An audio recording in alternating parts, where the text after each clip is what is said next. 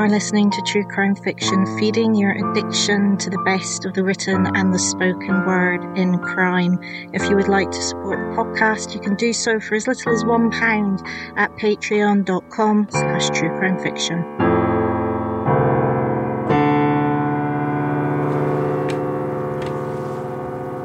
Once upon a time, there was a young girl from Cuba who emigrated to the United States. She studied art at a college under a great teacher, moved to New York, married a well-respected artist, died, and became a success.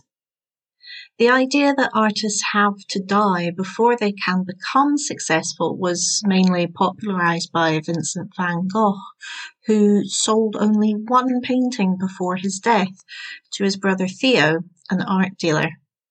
However, it does not have to be the case. Anna Mendieta's star was beginning to rise before she died. Much of Anna's work, which ranged from sculpture to film to performance art, centered on the body, especially the female body. Her work uncovering people's attitudes to crime and how it affects us would be extremely popular today. She was inspired by the rape and murder of a fellow student on campus when she was studying at Iowa University. The female body, its silhouette, the violence that can be done to it, and how it relates to nature thrums through her work. It is work that 50 years on is still relevant, energetic, and focused on core themes of women's exploration of themselves and art. Is it a coincidence that Anna's death is in some way an extension of her art? On the 8th of September 1985, she fell from her 34th floor apartment, which she shared with her husband of 8 months, Carl Andre. She hit the roof of a deli below and died. The controversy around her death arrived because of the age-old question, did she jump or was she pushed? Andre, when phoning the emergency services, said that Anna had jumped because they were having an argument about who was more exposed to the public. This does feel like an unusual reason to attempt suicide. His story about Anna's death then changes. He immediately follows her into the bedroom and she jumped. He was in another room when she jumped and only noticed later. This, however, is not all that doesn't add up. Anna was notoriously afraid of heights, so friends claim it's unlikely she would climb out onto a balcony so high up. Earlier that evening, she'd been having a phone conversation in the bedroom with Andre in the adjoining living room with a friend about how she was gathering evidence of his cheating and was planning a divorce. A neighbour heard her scream, "No." The next day, Andre had scratches on his face. Her death and people's reaction to it split the New York art world. Andre was an already established artist when he and Anna married. He is a sculptor and a pioneer of the minimalist movement. His work answers the question, what is sculpture's relationship to the floor? As much as I enjoy art, it has to be admitted that this was an important question only within the art world, and no one outside of the art world was losing any sleep over it, let alone building a whole career.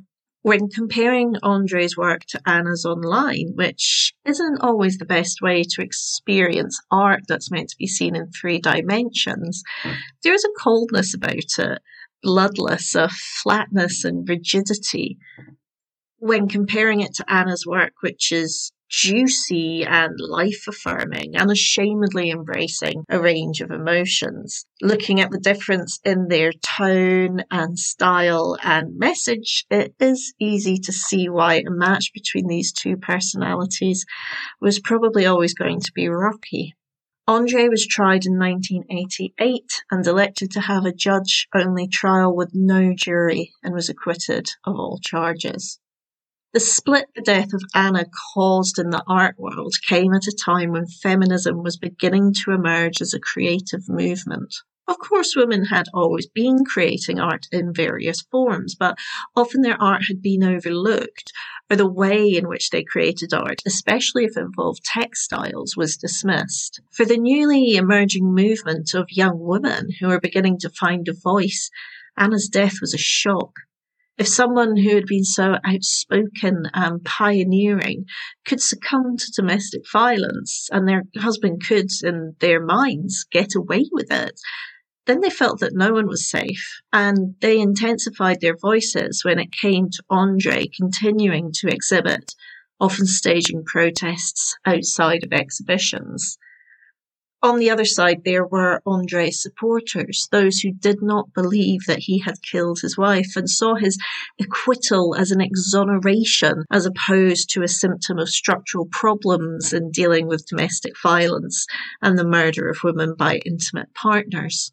They soon started to put around the idea that there was a feminist cabal out to get Andre.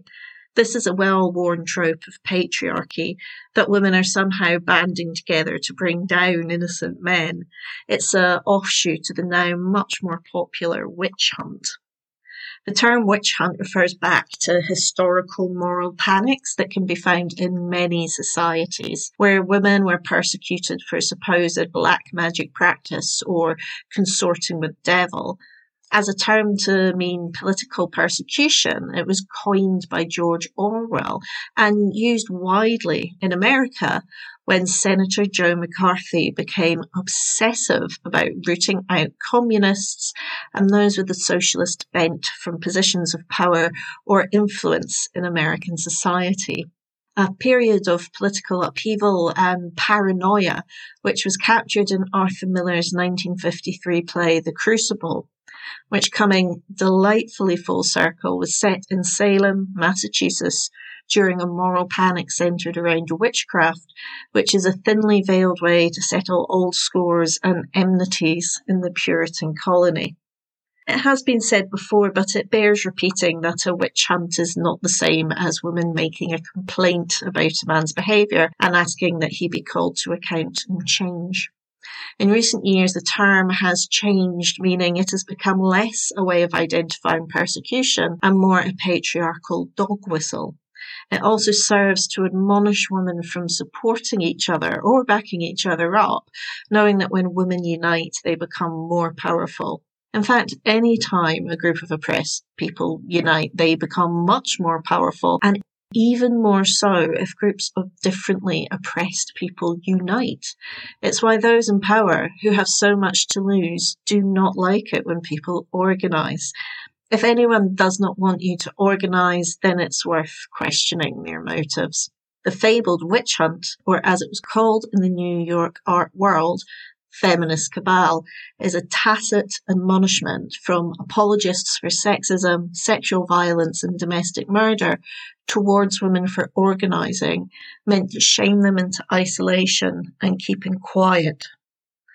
Although even in groups, it can still be difficult for women to get the accountability and change they desire if the man is powerful or protected enough. In keeping women who have dealt with poor, problematic or criminal behaviour from a man apart, it becomes easier to blame the victim.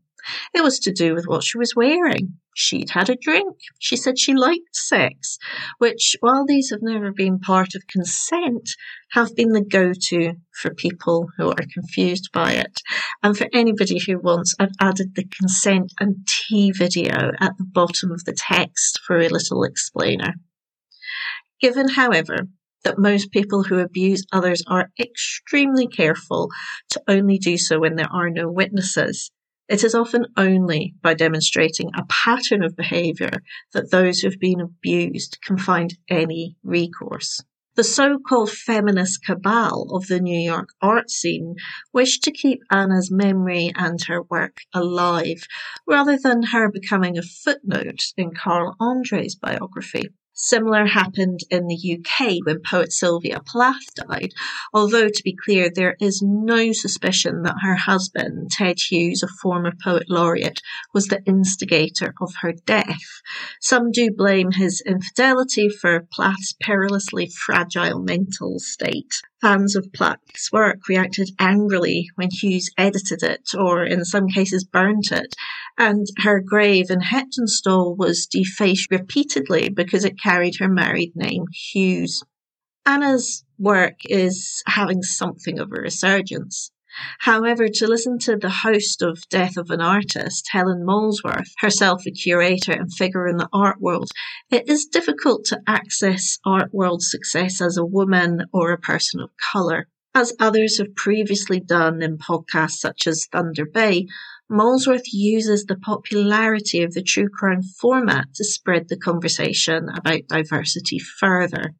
It may appear strange to outsiders who are used to seeing artists and creative people as the rebels, the renegades who like to cock a snook at the establishment.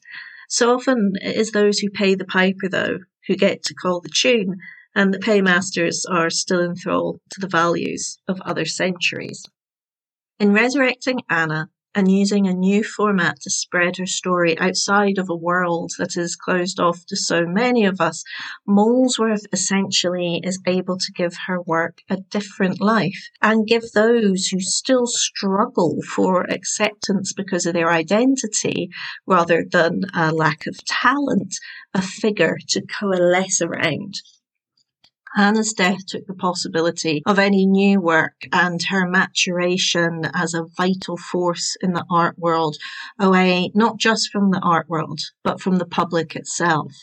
It is so often difficult to find the means or words to express ourselves, but artwork, dance, music are all ways where we can find a kinship, a recognition with others that have experienced the same thing, and maybe also found it difficult to articulate.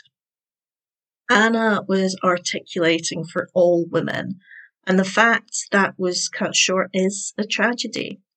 So it feels like this podcast, which has so much potential to catalyse a new generation of Mendieta fans who can feel a connection with what it is Mendieta is saying to us, more than anything, is a fitting memorial to a woman who never wanted to do anything quietly.